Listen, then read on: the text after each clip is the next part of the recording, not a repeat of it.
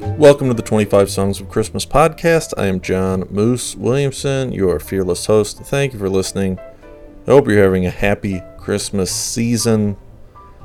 Now, if you've been a fan for a few years, you know that on the 25th episode the last 2 years, I have released an original Christmas song that I have written and recorded myself. This year, I'm going to try to do the same thing, but I thought I could use some help, so I turned once again to the man who has written and recorded more songs than anybody in the history of the world, Matt Farley. So each Christmas season, as part of the show, I try to write and record original Christmas song myself. Do you have any songwriting tips or Christmas songwriting tips you could help me with? I don't know if I really have employed it much, but next time I do a Christmas song, I would say you gotta have bells. You gotta have. Yeah, I think you're right. I think that sounds right. Then general songwriting tips. You know, my obvious thing is quantity. So, write 10 Christmas songs, and maybe one of them will be good. So, if you only write one Christmas song, that's the only chance you have of it being good. If you write 10 of them, then it kind of frees you up too, because if you're writing you're like, oh, I'm writing my one Christmas song, that's just overwhelming, and sure. you get tight. If you get tight, then that's bad. You don't want to play, tight. You want to play loose. So if you're writing 10, then you can just go easy, and then you just stumble upon something that works. That seems right. That sounds right. I guess I'm wondering, when you go about writing songs, it seems like sometimes there's a semi-improvised feel. I don't know. Yeah, or maybe just an openness as far as meter and rhyme and rhythm. How did you how did you learn to silence the inner critic and really embrace I guess I guess I was raised, my parents are really supportive and nice, and so I what some would say, I grew up to have a confidence that I hadn't earned, Sure. So, in fact, I remember from my recordings in college that I did with my friend Tom. We were in a band called Moe's Haven, and we have a song called Freddie the Bucktooth Christmas Tree, by the way. Wow, I should look that up. Freddie the Bucktooth Christmas Tree's life was not that hard. He spent his days stuck in the earth or Santa's big backyard. Freddie with a PH, by the way. Right. Yeah. So, but his mom played them for his mom, and upon listening to me, she said, "Wow, that boy has supreme confidence, doesn't he?"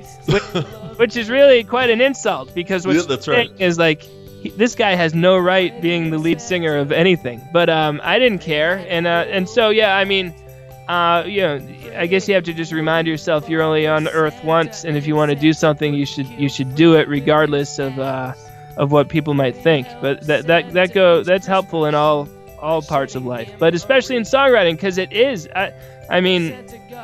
Even I remember early on, you get nervous playing it for people, and you doubt yourself, and like a 3-minute song that you play for someone can feel like it's 30 minutes because you're like, God, they're hating it. What was that look on their face? Oh God, they checked their phone in the middle of my song? They just checked their phone. That's a bad sign. So I think even Paul McCartney feels that way though. So just live with that and keep doing it. Yeah, well, it's funny. Even I'm in the process of starting a band we have no lofty aspirations, but it even is hard to share your ideas with your bandmate. Like, that becomes this first step of being vulnerable and willing to, I'm putting myself out there even in the smallest way. And yeah, that's a theme of this podcast. I ended up starting this show because I've always wanted to do creative work, maybe something in podcasting, I don't know. But this was the thing. I love Christmas.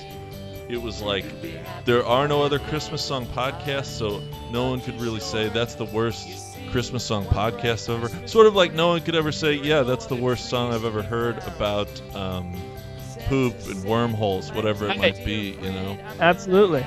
Yeah.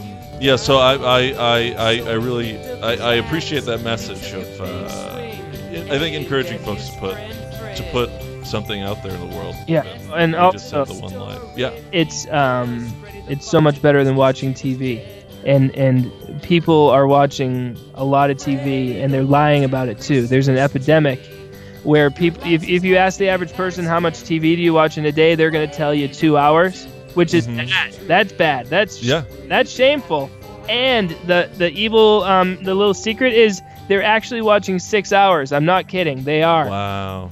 You know, and you just get sucked in, and it's like, oh, you know, you could have written a bad song. Yeah. Right. That's true. Which what's the value of a bad song? The value is the next song's gonna be a little better. I think this year, the last 12 months, I think I did the best stuff I've ever done. So that's awesome.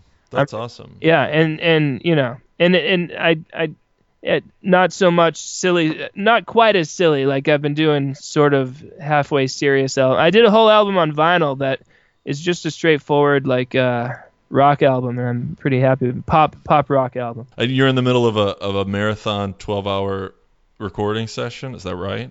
Yeah, and it's all custom songs for Christmas. People have been, you know, commissioning me to do songs for their brothers and moms and kids and dogs and cats. So I'm just it's fun, you know. People send me all kinds of information and about, you know, they're like, I want a song about my cat, and they tell me everything about the cat, and then I just turn it into a song. It's fun. And final day, and I want to be sure the folks hear this.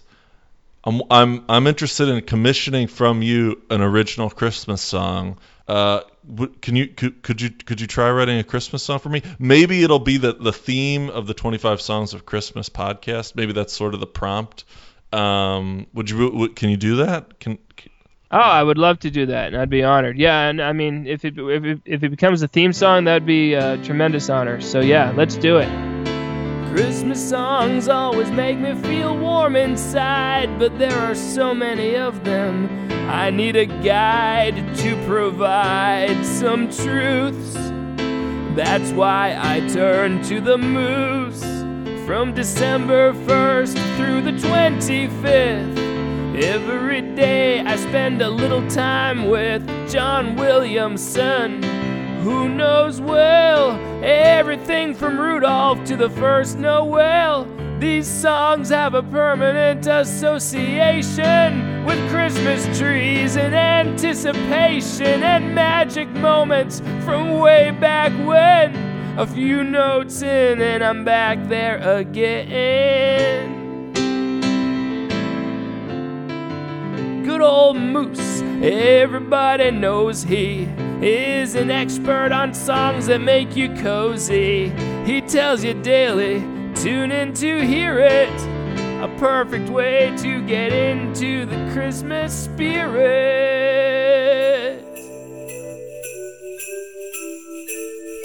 You can listen to my little show every day at facebook.com/25 Songs of Christmas.